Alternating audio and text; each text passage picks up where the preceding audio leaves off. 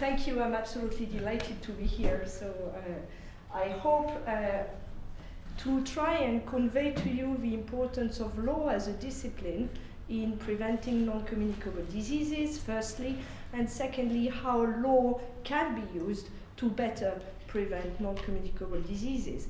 And this work stems from the work in particular we've done to develop legal capacity courses, in particular with the World Health Organization, to try and help states understand not only what the potential of law is in developing effective childhood obesity strategy, but also how they can best use the law. And the first course we're running with the World Health Organization will be run on the 17th of June for a week, from the 17th of June onwards. And the idea is to train a certain number of states with various government officials to hear much more than what I could say in 40 minutes. But I hope to give you a flavor of why law is becoming this as a growing appeal, if you like, in this area of obesity prevention and control. The first statement in high-level policy documents that you see to law was made in the Montevideo Conference roadmap. This conference was the event that preceded the third UN high-level meeting on the prevention and control of NCDs. And in this code, there are really two elements that I will come back to during this talk that must be borne in mind. First, law is an opportunity to regulate the food industry. But you also need to understand the legal challenges that you may face as a government if you decide to regulate robustly the food industry, because they have developed very creative legal strategies to oppose regulation by competent national and supranational authorities, such as the European Union, and I'm going to reflect a bit on these ideas. So I'm talking first about the why is the law becoming more and more discussed in obesity prevention and control circles, and how can we best use the law. So why? First, we accept increasingly the idea that obesity and non-communicable diseases more generally are not exclusively a question of personal responsibility. And from the moment you accept that the problems of obesity and non-communicable diseases are extremely complex and urgent, then you start thinking about what society can do to improve the food environment in which our food choices are made. And we know that's just one example of some mapping of the food system. We know that the law can intervene at various in various ways. So if you think about the NCD Global Action Plan for 2013-2020, we have a commitment of states in the world to achieve 9 voluntary targets. These targets are not legally binding, they don't oblige the states, but nonetheless, they are commitments that states have made, and many of these commitments could potentially be reached through the use of law, among other instruments. So I'll of course give you some examples in a minute, but you can see that there is this increasing recognition in policy documents that government can use their regulatory power to improve the food environment in various ways. But what we've argued, my colleagues and I, is that not only they can, but they should. This is not to say that we consider that the law is a panacea. The law has to work hand in hand with other strategies, education, public health campaigns, etc., etc. But we argue that the law is indeed a key instrument in the prevention of obesity if you're really serious about changing the food environment. And these are some examples of possible regulatory interventions. They are certainly not an exhaustive list, but nonetheless they give you an idea of how much could be done through legislation. So consumer information, consumer education, via school curricula, public procurement rules to ensure that meals at school are healthier, marketing restrictions both for infant food, the implementation of a code of marketing of breast milk substitutes, but also the regulation of marketing to children, use of economic instruments, so the sugar industry levy as a form of taxation, but also the subsidies of healthier food, product reformulation with the aims to eliminate trans fat or reduce them to very low levels in food, or the reformulation programs the UK has been so proud about of salt and sugar reduction. You can limit product size, you can eradicate or reduce the multi-buy offers, the BOGOFs, buy one, get one free offers. There are some talks about this in the UK at the moment.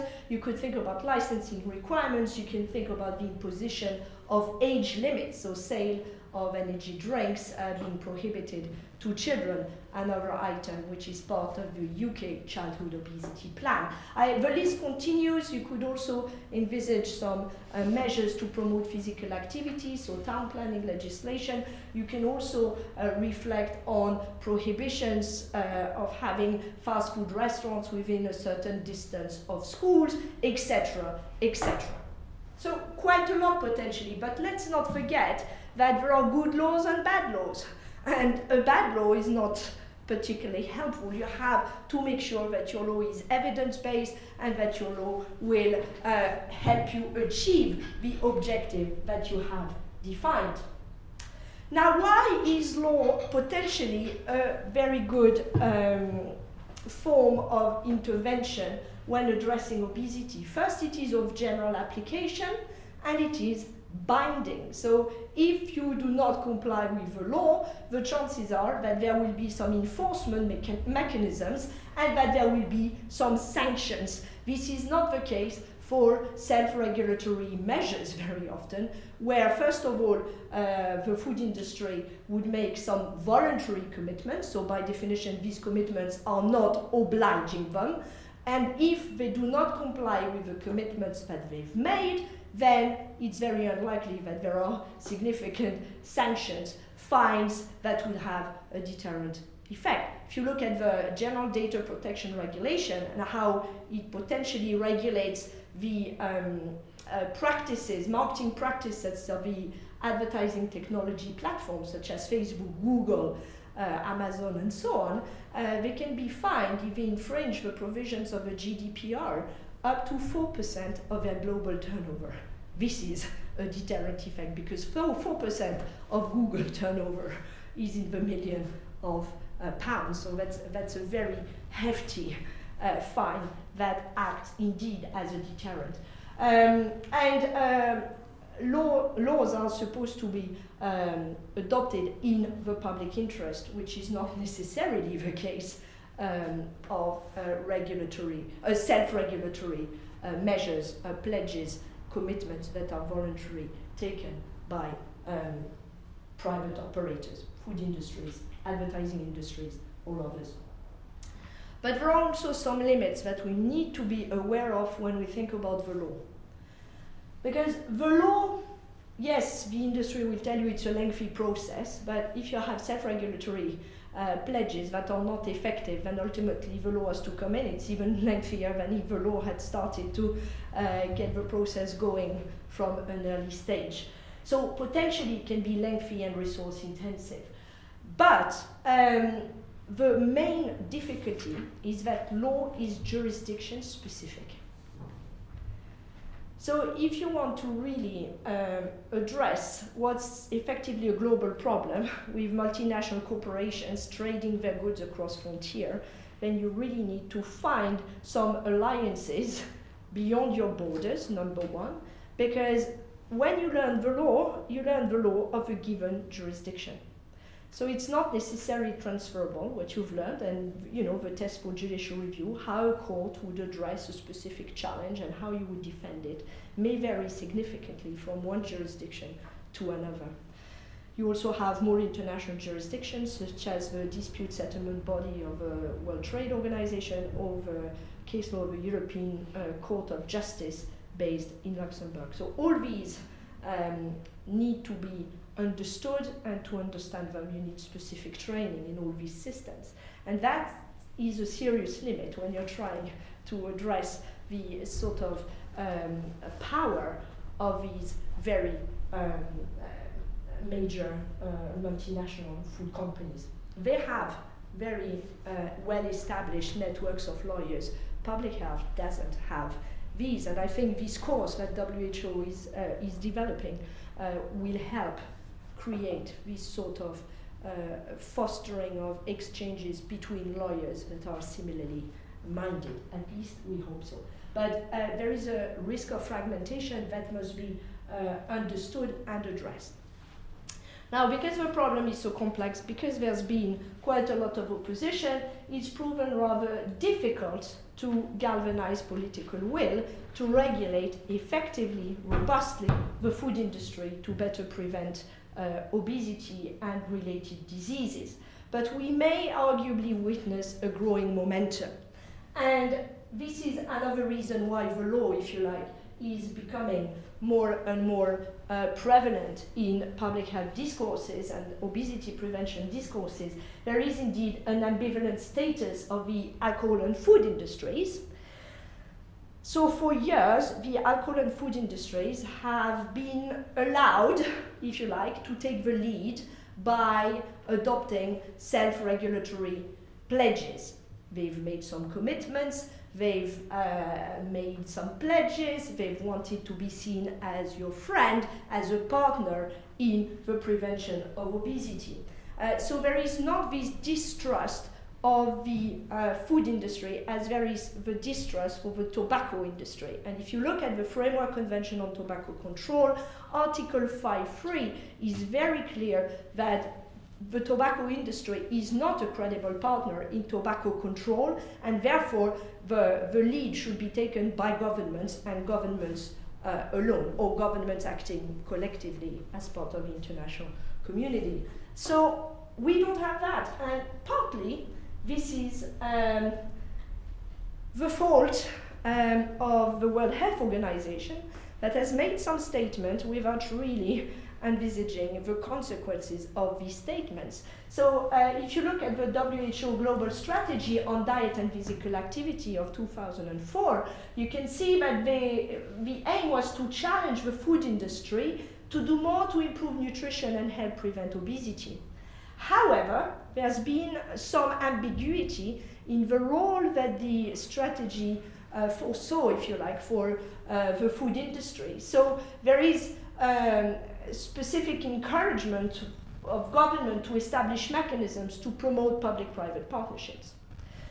There's also some words on conflicts of interest, but because you do not define what would a conflict of interest look like in this field, you have this premise that the food industry can play a positive role in the prevention of obesity worldwide. And even though this role is undefined, even though we know there may be conflicts of interest, but they are left undefined as well, so the food industry, because they're pretty quick on the ball, thought that's a major opportunity. Let's forge some alliances. And here I've given you the example of the International Food and Beverages Alliance that was formed in 2008 to precisely respond to these this situation where we have a regulatory void. Little has been done to really regulate the food industry to promote better diet, but at the same time there's a call that something needs to be done. So here they are telling you we support the 2004 global strategy, and we've made some commitments. We're expanding the efforts already underway. There are many commitments, well, there are 5 commitments relating to consumer information, labeling, reformulation, advertising, public-private partnership, and physical activity, if I'm correct. But here I've given you the example of the commitment they made not to advertise, well, to advertise responsibly to children. And you can see that they're undertaking to only advertise to children under 12 if the products are healthy products, or to not advertise to children under 12 at all. That means that they take a very low threshold, the age threshold. There is plenty of evidence that adolescents are influenced negatively by unhealthy food marketing, number one. And number two, the way they define what advertising to children is very, very narrow indeed, which means that we can witness some investment shift.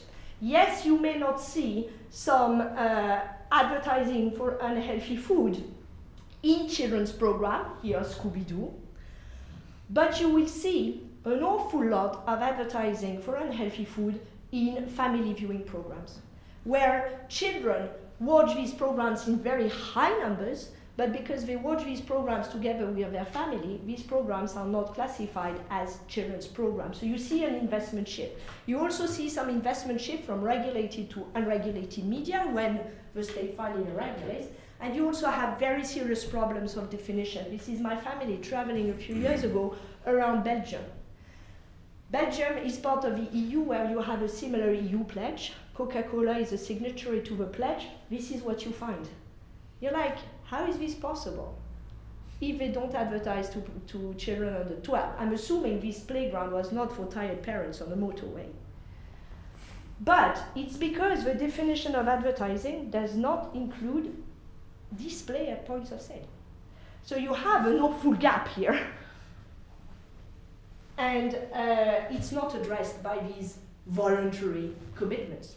So the key questions remain: to which extent can we really expect the food industry to address these gaps? Clearly, they have not been very willing to do so. That's true. The scope of the pledge has expanded as and when they were criticized, but it's not because they were so keen to protect your kids. It's because they were fearful of robust legislation.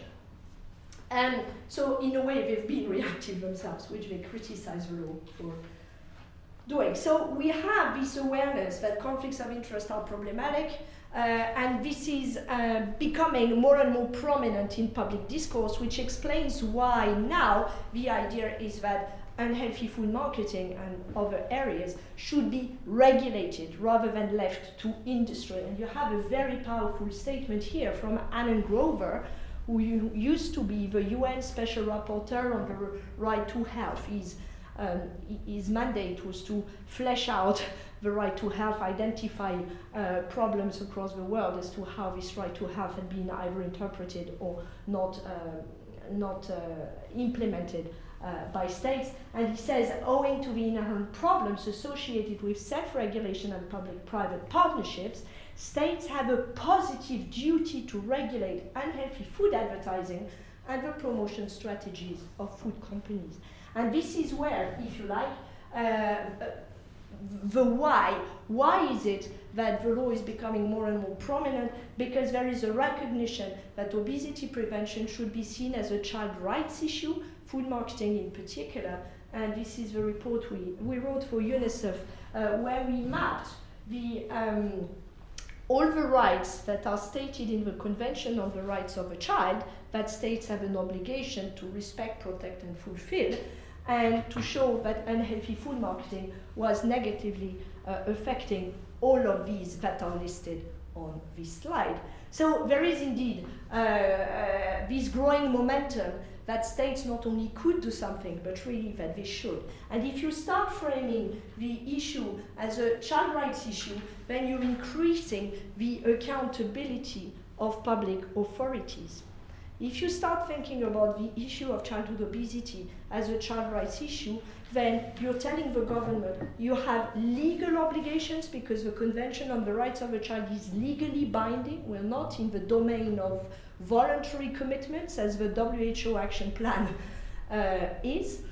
And you are also allowing for an increased monitoring of state activities or failure to act, because then the, for example, Committee on the Rights of the Child that will ask states to report on their performance on and their human rights track record will look at what you're doing to protect child health. And in countries where you have really high levels of obesity, quite a few in the world, increasingly you can see references to obesity in the country reports that the Committee on the Rights of the Child produces, and you can see specific references to the imperative of regulating the promotion strategies of big food companies. So, you know, that's not just wishful thinking. There is some potential in this approach. You will also increase the political will potentially, because it doesn't look too good to infringe children's rights. So if you manage to get children's rights organization on board, then you have more allies to put pressure on governments. It will be the consumer, the public health movements, but also the child rights movement. Of course, as every NGOs these days, they are pretty tight financially. So the question is whether they will want to prioritize these issues, which they have not yet prioritized, bearing in mind they also have a range of concerns to think of. But maybe in the longer term, this is a strategy that I think would have a lot of potential. So what does that mean, a rights-based approach? It means that states have obligations, legally binding obligations, to respect, protect, and fulfill the rights of a child. So it's not only that the state itself shouldn't promote unhealthy food to children, it goes much further. It is an obligation on the state to make sure that third parties, including multinational corporations, do not promote unhealthy food to children, if indeed there is evidence, as there is, on the link between unhealthy food marketing and childhood obesity. So I'm giving you the example of the right to health here. We could do the same with the right to privacy, focusing on the ad tech companies.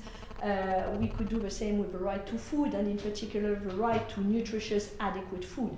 But just to give you the logic of how we've approached it in this UNICEF report, we start from Article 24 of the Convention on the Rights of the Child. This convention, for those of you who don't know, has near universal ratification. Only one country in the world, the United States of America, has not ratified this convention. It means that it's fair to say that the right to health has universal similarly for the other rights listed in this convention. And state parties recognize in Article 24 the right of a child to the enjoyment of a highest attainable standard of health. Now, highest attainable standard of health is not the right to be healthy.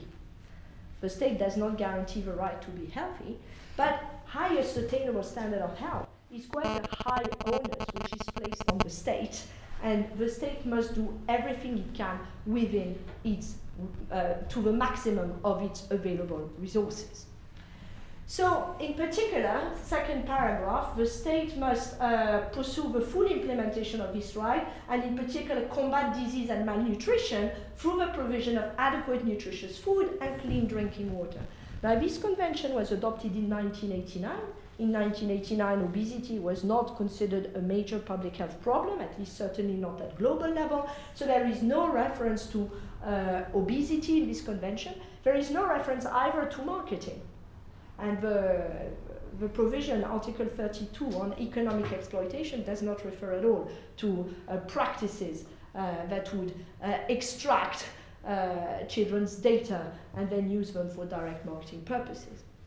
So we've argued that we need, and this is, this is a very well-established principle, that there should be an evolving interpretation of the Convention on the Rights of the Child. The Convention has never been intended to be a static instrument. It must be interpreted in light of the problems of the day, obesity being a very clear one at the moment. So the Committee on the Right of the Child has interpreted Article 24, saying that it required states to address the underlying determinants of health. And what we've argued in the UNICEF report is, right, if you say that Article 24 requires that states regulate unhealthy food marketing as an underlying determinant of health, unhealthy, as contributing to unhealthy diet, I should have said, then we've argued that the evidence-based recommendations of the WHO should be the yardstick that states should use to determine how to regulate unhealthy food marketing. And the WHO recommendations call for a comprehensive approach whereby children would be protecting from the impact of unhealthy food marketing. So again, there's plenty, this is a topic you're interested in, that requires that you address the exposure of children, which media do children watch, what kind of, how often, where, etc., but also the power of marketing. What kind of techniques are being used? And some of them use themes of fun, some of them are very immersive, and you don't even see the difference between your game and the advertising, the advert game that you're exposed to within the game. Many of them are very personalized advertising through the use of profiling, collection of data. Therefore, the more individualized the advertising, the more likely it is to have an impact, and there's an increasing amount of research on this. The question is, how do you regulate comprehensively so that the loopholes that I identified earlier are indeed closed, and there are regulatory solutions. But your friends, the partners, the big multinational corporations that have been identified as the friends in the 2004 global strategy will make it very difficult for states to want to genuinely regulate unhealthy food marketing. And in the UK, we've started to see this because there is an ongoing consultation, which I would invite you to respond to, which is running till the 10th of June. And we've already noted that to avoid legislation, bearing in mind the UK government is proposing a ban of unhealthy food marketing between 5:30 in the morning to 9 p.m. So to also capture family viewing programs, not only narrowly defined children's programs. They start with, making it very clear that they do not want regulation. So they try and make you feel like you're a fool by wanting to regulate unhealthy food marketing. Notwithstanding 40 years of independent evidence showing unequivocally the link between unhealthy food marketing and children's diets. At the same time, they misinform the public. So they publish very sleek report like that. Have a look, it's quite edifying. The perspective of the advertising industry on childhood obesity. And of course they tell you, oh, advertising is such a very small part of the problem. So they instrumentalize the complexity, saying you won't be able to really quantify how much is gained in terms of public health by regulating marketing, so you may as well do nothing. Well, the idea is you need to do marketing plus everything else, but misinformation. And of course they try and make people who are involved in the promotion of these regulatory changes look like they're nannies and they're here to make your life difficult and to prevent choice, etc., etc. If there is legislation nonetheless, if the UK government goes ahead with its plan to impose a 9 p.m. watershed on television for unhealthy food marketing, the next step is they will attack you. So your friends, we're in a quite schizophrenic situation when they're your friends until the moment you say, actually you haven't done what you were supposed to do. We've given you a lot of time to self-regulate, you haven't done it, it's been ineffective, plenty of research shows it, so we are going to attack. And they have an awful lot of arguments for attack.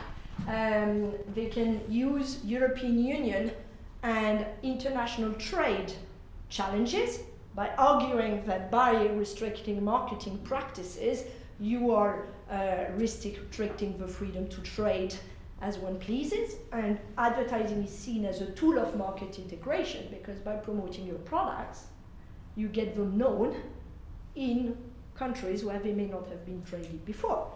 You have questions also of compatibility with the right to free speech and property. And that's quite extraordinary because it's not states that have started to use human rights arguments first, it's the food industry. Well, industry actors more generally, because they've argued, and they've started to argue that in the 70s in the US, they've argued, oh, advertising is a form of speech. So if you don't allow me to advertise my product, you're infringing my rights under the First Amendment to the US Constitution. The Supreme Court was not swayed in the 50s, but in 1976 delivered a major influential ruling saying, oh yeah, that's true. So therefore, the state has a particularly high onus when it wants to justify marketing restrictions. And the other one, very closely related, is the right to property. Or if you want me not to promote my brand, you're impacting on my property, my trademarks, for example, if you want me to remove Tony the Tiger from Kellogg's Frosties boxes. Because I've invested a lot of money in developing these characters for promotional purposes, and therefore you're infringing on my right to property. Now, this is therefore, and I will be less long than I was in my first section, but the next question is, how do you counter these challenges? Because if you don't prepare for them well, your legislation may be judicially reviewed, there may be a legal challenge, a court may hear the arguments, and will decide. So we find ourselves in this situation where, on the one hand, we should adopt this human rights approach, whereby states must regulate to promote the right to health, the right to food, the right to privacy, and so many other rights. On the other hand, we have industry operators that have claims under, or so they say, under international and European Union trade law, under constitutional law, national or European Court of Human Rights or Court of Justice, EU Charter, etc., etc. We need to do a balancing exercise. This is what lawyers do. We spend our lives balancing competing concerns and trying to frame the evidence that would support one view or the other in light of the objective that we want to achieve. And I will say a bit more on this notion of balancing and how courts go about it, bearing in mind, however, that what I'm saying is rather trying to extract some key lessons that we've learned throughout the world without purporting to give you the answer in one specific jurisdiction. Because again, the law being different from one jurisdiction to another, the test, the balancing test applied by courts around the world will vary as well. But one thing I would like to say is it is absolutely crucial to build consensus within government. Because, for example, the consultation on food marketing that's ongoing in the UK is led both by the Department of Health and Social Care and by the Department for Digital Media, Culture and Sport, DCMS and DHSC. And they need to agree. That's fine, they've done it, they produced a lot of document. The impact assessment is a very significant document. But in France, for example, when the French Public Health Ministry announced that it would regulate in 2008 food marketing, the Department of Culture and Audiovisual Services made a public statement saying that's not going to happen. So you had competing statements from two different government departments. That's not helpful at all. Ultimately, the decision had to be, again, there was an arbitration by President Sarkozy, who happened to be closely related to some private telecoms operator, Bouygues, and ultimately, so goes the story. The food marketing has not been regulated in France, and 11 years down the line, we are still waiting for measures that are meaningful. So building consensus within government is absolutely crucial, and within building consensus beyond government is very important too. So what I was saying earlier about what kind of allies can you find, so children's rights organization, what role can we think for civil society, who in civil society, but also you need to work with lawyers, because these challenges, the more robust, if your legislation is not effective or is unlikely to be, the challenges will not be forthcoming. There's been no challenge in the UK, at least legal challenge, to the adoption of food marketing restrictions in and around children's program when they were adopted in 2006. But the industry has already said that they would challenge an NPM watershed. So you need to anticipate these challenges from the very beginning so that your documentation, impact assessment, the legislation itself, etc., is framed bearing in mind this balancing so that it can withstand a possible challenge. A challenge in itself is not a problem. It may be a sign that you're actually doing the right thing. But it is a problem if ultimately you lose your case. So we need to balance, as I've just said, commercial rights, trade interest, and public health, privacy, and other concerns. The situation in Europe, including the UK, is that regulatory authorities are given a very broad margin of discretion as to how they are going to balance these competing interests. For example, in the UK, the tobacco plain packaging scheme went through litigation, was challenged, and it was upheld as being compatible with constitutional rights, with trade, etc., etc. Ultimately, it is now on the statute book, and you can see the packages have changed accordingly. So, removing everything from the packaging, adding these horrible pictures, even mandating the color, could pass all these tests. So how is this done? This is the key of my how section. You do not crack a nut with a sledgehammer, you crack a nut with a nutcracker. This is the idea of proportionality. So to reconcile public interest with commercial rights and so on and so forth, you need to think, how can you achieve your public health objective by restricting the right only to the extent that it is necessary to achieve this objective? So that means, first of all, you need to define your objective. And you need to ensure that the two limbs of a proportionality assessment are satisfied. What are they? And I'll give you the example of food marketing to illustrate how it would work. There must be a legitimate intervention. So legitimacy means that your proposal to restrict food marketing must be based on evidence. There must be indeed a good case that you could put forward as to why you would want to restrict unhealthy food marketing. So we have, as I said, 40 years of research showing that there is indeed some relationship between unhealthy food marketing and children's purchase requests, food preferences, and therefore diet. So by putting forward before the court this evidence, you're demonstrating by restricting unhealthy food marketing, you're indeed hoping to improve their preferences, their diet, and therefore contribute to an obesity prevention strategy. The second is slightly more difficult because this is where the actual balancing exercise takes place. If you want to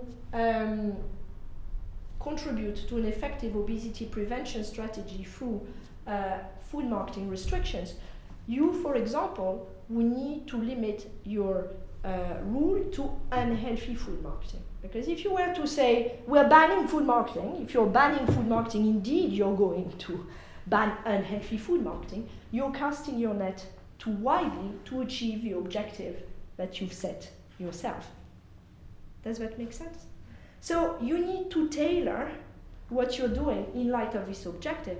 The answer may be different if what you're trying to do is to prevent the commercialization of childhood. As Quebec, Norway, Sweden have done, you could introduce some marketing restrictions across the board, irrespective of the products, the services, the brands, etc. But then your rationale would be different. So you need to really reflect on how can you achieve your objective without going overboard and therefore adopting this sledgehammer approach where you would limit the freedom of industry beyond what is required to achieve this objective that you pursue. And I don't have time to go through the Scotch whisky case, but this case shows basically that the burden of proof for establishing whether or not a restriction is proportionate lies on states. So it is, because if it's established there is a trade restriction, then the burden, that's done, that there is a trade restriction that's done by the claimant, in this case the Scotch Whisky Association, then the burden shifts and the member state must justify the restriction. However, as I said, the burden of proof in the EU is not particularly onerous because the regulator is granted a broad margin of discretion in making these complex economic, political, social, cultural assessments. And the courts are not willing to substitute their assessment to the legislator. Nevertheless, you need to do your homework. And litigation, therefore, can be costly because you need to show we have a public health problem, we're adopting these measures because of this evidence, and we are mindful of competing interests, and we've really tailored our measure in light of this complex environment in which this regulation takes place. So what the court said is, here it's the Court of Justice, the burden of proof that member states bear, in this case Scotland, cannot extend to creating the requirement that they must prove positively that no other conceivable measure could enable the legitimate objective pursued to be attained under the same conditions.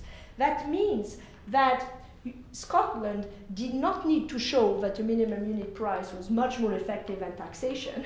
What it needed to show was that an experimental measure was warranted. Scotland was the first to adopt this measure, and that it was more likely, not 100%, because we don't have that many data, but more likely to achieve the objective of protecting harmful drinkers, those who drink very cheap alcohol in large quantities in a short time, than a taxation system. And this satisfied the court. But what does that mean?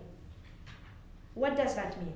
First, proportionality matters. Sometimes it has different names. It may be called necessity under WTO law, but proportionality matters. You need to engage as public health actors with it. And the earlier you do it, the more you can prepare for litigation, which is likely to arise if indeed your measure is robust and may impact on the profit base of industry actors. Very often industry will challenge, even though they know they may well lose, but this is to make you lose time, waste time, because Scotch whisky challenged the Scottish legislation in 2012. It was only upheld as valid in November 2017. So it's 5 years and a half of litigation where the minimum unit price legislation did not enter into effect. Uruguay, it's also very expensive. Uruguay was challenged in front of a private investment, in front of an investment tribunal because of the enlarged warnings on tobacco products it adopted. It was given Bloomberg money to fight the case. If I remember correctly, the fees were around $8 million. So you can see that these are substantial sums. Just for this case to defend the legislation, and ultimately the case ran from 2010 to 2016. So you can see that there are a lot of legal strategies that the industry is developing, and we need to think about how we counter them. So I'm concluding. This is also to show you that right to property has not prevented Chile ultimately from removing the tiger, the equity brand character from the box. So again, you may have quite a lot of weapons in your arsenal, if you like, but you need to think about how to use it best. So the law can intervene. The more you think it through, the better your law is likely to be, but evidence ultimately will never replace political will. So if the government does not want to do much, this human rights-based approach will be difficult to implement because there aren't that many sanctions that the international community could use. The last thing I would say is that the best interest of a child is enshrined in Article 3.1 of the Convention on the Rights of the Child. It is intended precisely to recognize that there are competing concerns, but when balancing and children's interest is at stake, you need to ensure that in all actions concerning children, the best interest of a child shall be a primary consideration. Here again, it's not the only consideration, so the balancing is still in order, but the primary consideration means that indeed the children's interest should be taken very seriously into account.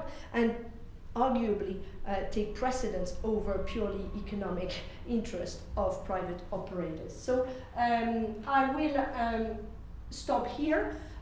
We need to shift a paradigm that human rights are not only to be used to defend claims based on rights of commercial operators as a shield to protect oneself, but also as a sword from the very beginning of thinking about regulating, use the human rights arguments, and there is plenty of scope to do so. So this is a summary of what I've said. I'm very happy for the slides to be circulated, part of the slide with a copy of my daughter. Once again, I'm really grateful for this invitation. I've spoken a bit too long, but I'm very happy to take questions. And this last slide is if you want to see the work we're doing in Liverpool, the Law and NCD unit thinks about how we regulate food, alcohol, and tobacco industries. So thank you very much. Thank you.